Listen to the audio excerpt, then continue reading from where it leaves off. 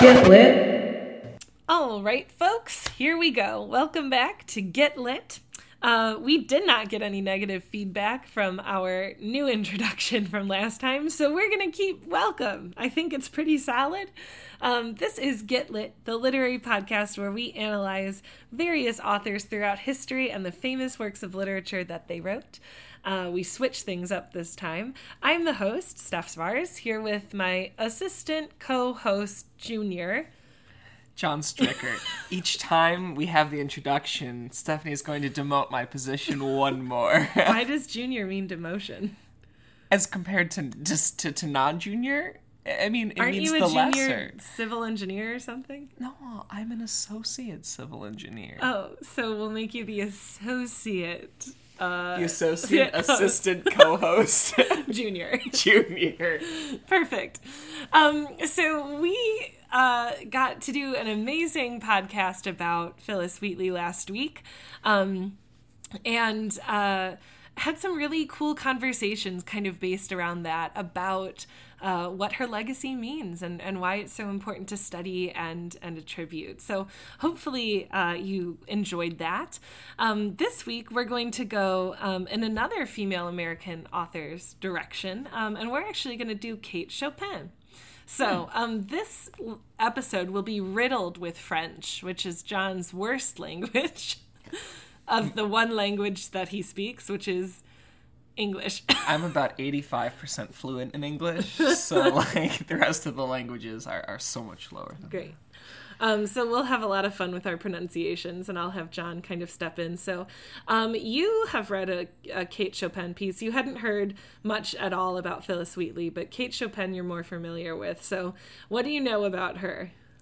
I know that she wrote The Awakening. Correct. And that she was an author.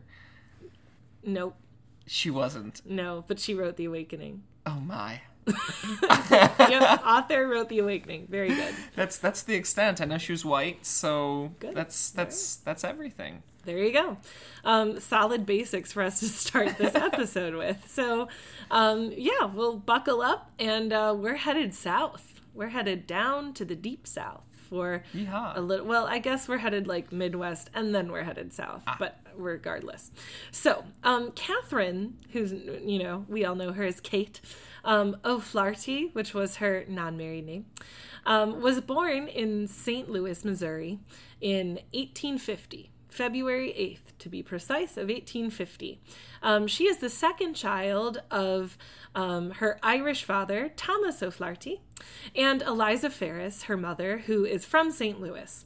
So Kate's family on her mother's side, the Ferris side, was French, and so Kate actually grew up speaking French and English at home, which I think is really cool, mostly because of how Irish her father's name sounds. So I like the idea of someone speaking French or speaking American, like English, with an Irish accent and French with an Irish accent. Yes. Like, cool. O'Flaherty. Yeah, that's her last name. Right. Very good. Okay, thank you for that contribution. So, from 1855 to 1868, Kate goes to the St. Louis Academy of the Sacred Heart. And she has a lot of female mentors at this time, which I think is really cool. She kind of attributes a very close relationship to her mother, her grandmother, great-grandmother, along with the nuns at the Sacred Heart, which was the school. And these family members, her sisters, all really contribute to the kind of nurturing and very female-centered work that she will write later on in her literary career, which starts kind of relative to the other authors that we've read about and heard about quite late. So she has all these wonderful female mentors, which are so important. Ladies or anybody kind of listening to this podcast, understand how cool and amazing mentors can be for you. Look for those people who are going to support your work and support you in what you do. I guess that's a very unrelated tangential piece of life advice, is find those people whose opinions you respect and whose work you admire and stick with them. Like Kate did. Be like Kate. Find your mentor. Kate. Right. So that's kind of the nicest part about her life growing up. It doesn't get much better. Kind of pulling from the other American authors that we've heard about, which is literally all of them. In 1855, her father is killed in a railroad accident. And in 1863, her great-grandmother died. She was very close with her great-grandmother. I don't know, many people, I think, in this world are not close to their great-great-grandmother or their great-grandmothers, but she was. And then, all of a sudden, the Civil War breaks out. Bummer. Yeah. So this is kind of cool because Kate and our boy, Samuel Clemens, a.k.a. Mark Twain, are growing up in the same place roughly around the same time, and I think that's really cool. There's no record of them having ever crossed paths that I know of, at least, but I think it's really cool that, like, maybe they did in St. Louis and, like, didn't know it. I don't know. They did. They stopped in the same store. I mean, this is part of our other podcast, the literary conspiracy theories. The musical. I love it. So, Kate, the Civil War is occurring, and in St. Louis, there's a split. It's in one of those middle states. What is there a name for that? The states that were not on the it's like Kentucky, Missouri, Tennessee. These are all like the border states, but they're called something. The border states. Are they? Isn't there a different name? There might be. We'll Google it. Yeah, we'll find it, and all right. We'll get back to you guys. I'm pretty sure that they're not part of the Union, but they're not the Confederacy. No. This is the ones that stayed in the Union. Stayed in the Union. Okay, fine. But the Emancipation Proclamation didn't count for slaves there. So if you stayed in the Union, the Emancipation Proclamation didn't free your slaves. We'll Google this. We'll do some more research. It's worth a Google or 7. So the Civil War breaks out, and part of St. Louis is supporting the Union, part supports the Confederacy, and Kate actually grew up with slaves in the house, but her half-brother enlists in the Confederate Army, so she has these leanings and ties, but isn't particularly enamored by life in the war, obviously, which most people weren't. So her brother eventually is captured by Union forces and dies of typhoid fever. So these kind of surrounding tragedies have a deep impact on her upbringing. From 1867 to 1870, Kate keeps a commonplace book, aka like a journal, where she records diary entries, she writes different ideas down, she copies down things that are interesting to her, and in 1869, she kind of writes maybe what is considered like the first little sketch, Emancipation, a Life Fable. I think that's kind of interesting. So her literary career, although doesn't start until later, clearly she's always been a writer of some kind, and that's indicative or evident, that's the word, evident, by this little piece in her book. So, do you keep a commonplace book? Yes, I have. Well, I just got a new one because I finished my old one, and I'm only a handful of pages in, so I take a lot of notes in there actually about Get Lit and all of the plans, and it's really fun. That's sort of cool. I think a lot of people I know keep little books like that, and it seems like it's been around then at least since Kate Chopin's time. 1869, and never before. No one has ever had a book. No. Do you have one? Of course not. Oh. Okay. I have a journal. Well, what's the difference? I think a commonplace book is more about the ideas in your mind, whereas a journal is about marking, like, events. Oh. At least in my mind, that's the distinction. Today, I saw a building. That would be most of the entries, but I typically only write in my journal when I'm on vacation, traveling. Got it. Yeah. Today, I saw a historic building. Yes, exactly. Keep a journal. Life tip number 2. This episode is actually dueling, I guess, serving dual purpose as a life advice podcast. Yeah, Kate Chopin and her life hacks. Right. Ooh. Yeah, all right. So, life hacks from Kate Chopin. Number 1, find a female mentor. Number 2, carry a commonplace book. Great. So, she's 19 years old, and There's a famous wealthy estate near St. Louis called Oakland. And this is kind of the place where the socialites are going and kind of women are coming into society. And it is at one of these events that Kate meets Oscar Chopin from Louisiana. And this is a cool tidbit. This comes from her commonplace book. And she writes, "I'm going to be married to the right man. It does not seem strange as I thought it would. I feel perfectly calm, perfectly collected, and how surprised everyone was, for I had kept it so secret." The secret? Later that year, Kate and Oscar get married. This is 1870, which I think is pretty cool. So she finds this guy, Oscar, they get married. Kate has her new name, Kate Chopin, which she would use for the rest of her life. And then they go on a honeymoon. During this time, it's not uncommon for a honeymoon to really just include traveling to see different places. Couples often received money. They used it to travel. So they go to Cincinnati, Philadelphia, New York, and then cross the Atlantic, and they go to Germany and Switzerland and France. This will actually be the only time that Chopin goes to Europe, is this 1870 tour with her husband. So she goes and visits all of these things, but they come back to the United States and they settle in New Orleans. Again, Oscar is from Louisiana, so they go back down to his family, and Oscar establishes his cotton factory dealing business and also sells like corn and sugar and molasses and other crops. So he's kind of a trader. She's a woman. So they're both doing their job. Oh, great.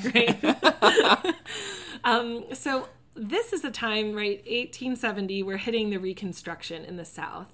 And economic and racial troubles have a huge influence on Kate's kind of middle years in her life. Her family is still wealthy. She's got some money. He's got some money. So they would go to Grand Isle, which is a Creole resort in the Gulf of Mexico. They would vacation. They had homes and were very wealthy. So her life definitely was better than some during this time period because of her socioeconomic status.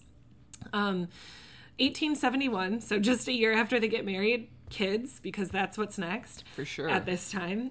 So in between this 8-year period, 1871 to 1879, they have 5 kids, or 6 kids, 5 sons and a daughter. So their kids are in order of their birth, so oldest to youngest. Do you want to try to pronounce this? Yes, I'm ready. All right, here's the note. Jean Baptiste. Jean-Baptiste. Oh.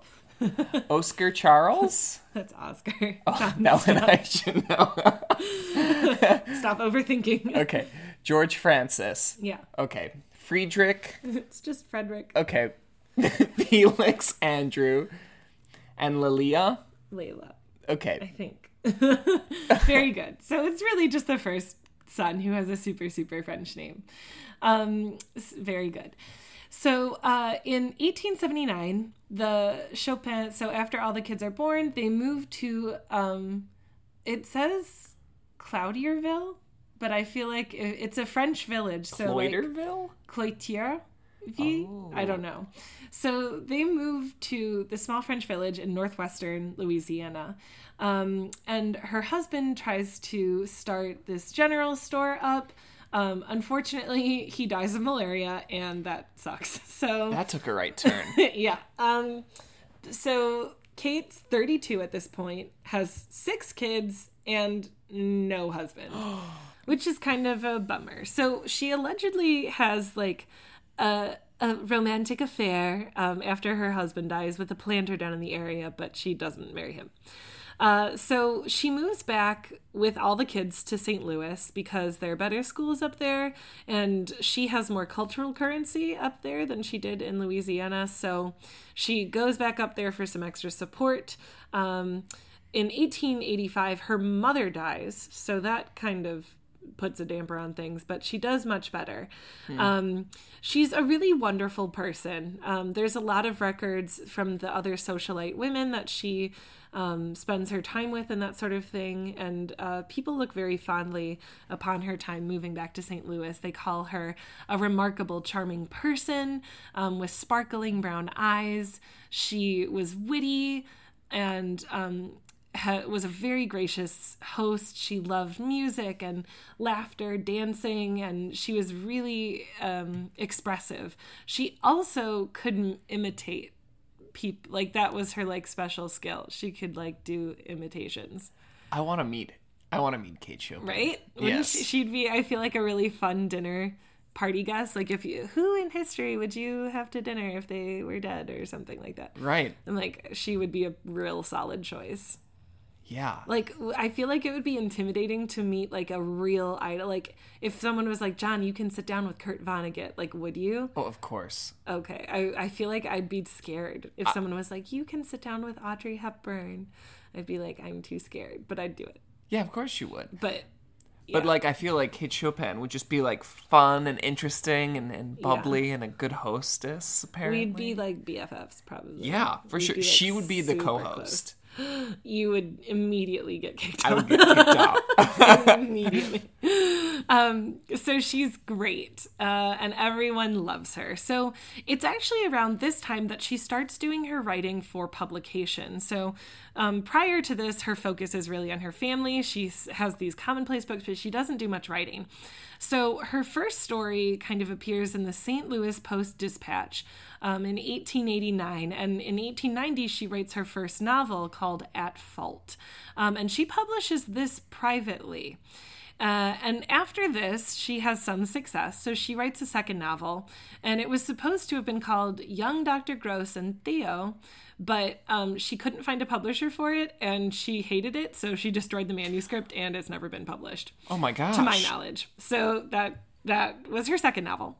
But she continues to be really popular and active in literary and social circles, and loves discussing the work of famous authors and that sort of thing, including Hegel, Zola, and Sand, which I think is kind of cool. She writes some criticism, actually, of their work.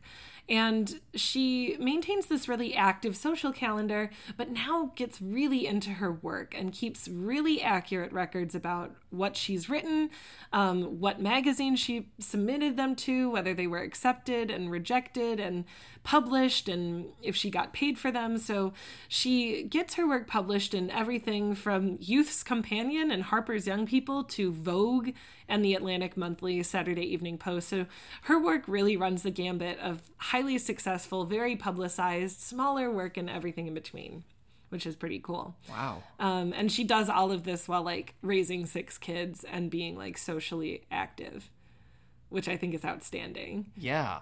The first woman to have it all, right? Yeah. The career, the kids. Like power couple, but Yeah. like forget the couple, just be powerful. That's right. Yes, women. So she gets her another novel. Technically, it's a collection of short stories called Bayou Folk. And this becomes very successful. It gets written up. Reviewers love it. They really get a big kick out of the local dialects that she used. So Kate Chopin is kind of along the lines of Mark Twain in that she is very naturalistic. She's kind of into this realistic fiction where instead of writing about faraway things that no one has access to, she writes about really local character. And so that's really indicative of her work. And I love personally reading it. I think it's really cool to see these small slices of American life. And she really embraces that in her work. And it makes sense that she was good in the impressions because she could also write it down. She could write the imitations. And oh my gosh, can you imagine her reading? Yeah. Like if she's reading her own, like an author reading, but she can like do all the voices. Kate Chopin like, doing good. An audiobook of her own work. I'd listen immediately. So she continues writing, and she writes what many, I think, people are most familiar with of her work, The Awakening. This is 1898 at this point. So she finishes that novel, and she publishes it in 1899. So we're right at the turn of the century. And although a few critics praised it, largely all of the reviews were really negative. It was morbid, it was unpleasant, sordid, someone called it poison, which I think is pretty wild, but kind of universally this book gets panned. It takes decades for anyone to recognize the novel for, in my opinion, and I guess this is again a product of the time, what I think of it as, to be really incredible. You know my reaction when I finished The Awakening. I don't. It's the only book I've thrown against a wall. Oh, well, I liked it. I'm not saying Your I didn't opinion like is it. not important. It brought out strong feelings in me. So I understand It's so good. why the critics were so reactive, because it is highly Amazing. emotional. And good. I'm Yes. Yeah, well, so it sounds like you reacted like the critics did. yeah, I did. And again, like, How do you feel about that? what do you mean? I think it was a natural reaction. I mean, thinking more on it, and I mean, it was an initial gut reaction because I'd become so invested in the book that the turn at the end really made me upset. No spoilers, folks, but I would highly recommend reading The Awakening. Yes. If you have not. I love her work. This is a total sidebar. So much. I just pretty much use all this work that I really like to kind of supplement and add little jewels to my curriculum that I teach. I actually put her short story, The Story of an Hour, which is one of my favorites, onto my final exam for my sophomore classes to expose them all, because we don't get to read Chopin. So I was like, you guys are going to read this. It's part of your final now. So again, totally unrelated. All of my classes read real good literature, in my opinion. Or I try to get them in there. So it gets universally panned. It takes so many years for people to really understand the significance of her work. So again, this is 1899. She writes again a couple years later. This is 1904. So Kate buys a season ticket for the St. Louis World's Fair, because it's in St. Louis. So like, who isn't going to this? It's like the social event of 1904, probably. That's right. And so she goes. It's really hot because it's summer. So Saturday, August 20th, she returns home from having a delightful time at the fair, and she's very tired. And she talks to her son, and she's like, hey, I'm not feeling so well. I have this really bad headache. And so he advises that she goes to the doctor, which she does. And the doctors think she has a cerebral hemorrhage, and things go downhill very quickly. She goes unconscious and dies the next day on August 22nd, and is buried in St. Louis today. Oh my. That's the end. Sorry, that was kind of fast. Is the moral of the story, don't go to the World the Fair? World Fair? Well, on a hot day? There are none World Fairs anymore, so you can't go to them. Yeah, no, I think the moral of the story, life hacks from Kate Chopin, just be a general badass and live your life, raise your kids, write your stories, like, do what you want. Also acknowledging, though, that she is socioeconomically advantaged and white. So that's just two disclaimers there. But she really did a lot for a woman at her time. She was writing powerful stuff. She was putting women in her novels. She was bringing them to the forefront. She wrote about women's sexuality quite frequently, which, again, very controversial subject at this time. So she wrote about what she wanted, and it made her successful. And people still read and I think talk a lot about her work today when they're talking about women's rights and kind of the evolution of how people really understood women as individuals instead of associates of their husbands, brothers, fathers, etc., etc. Yeah, their male counterparts. Right. So that's Kate Chopin being freaking awesome. She's awesome. Is that all? You're not going to agree that she's awesome? Yes, she's very awesome. I still threw The Awakening against a wall, but from what I've learned here, she's quite a woman.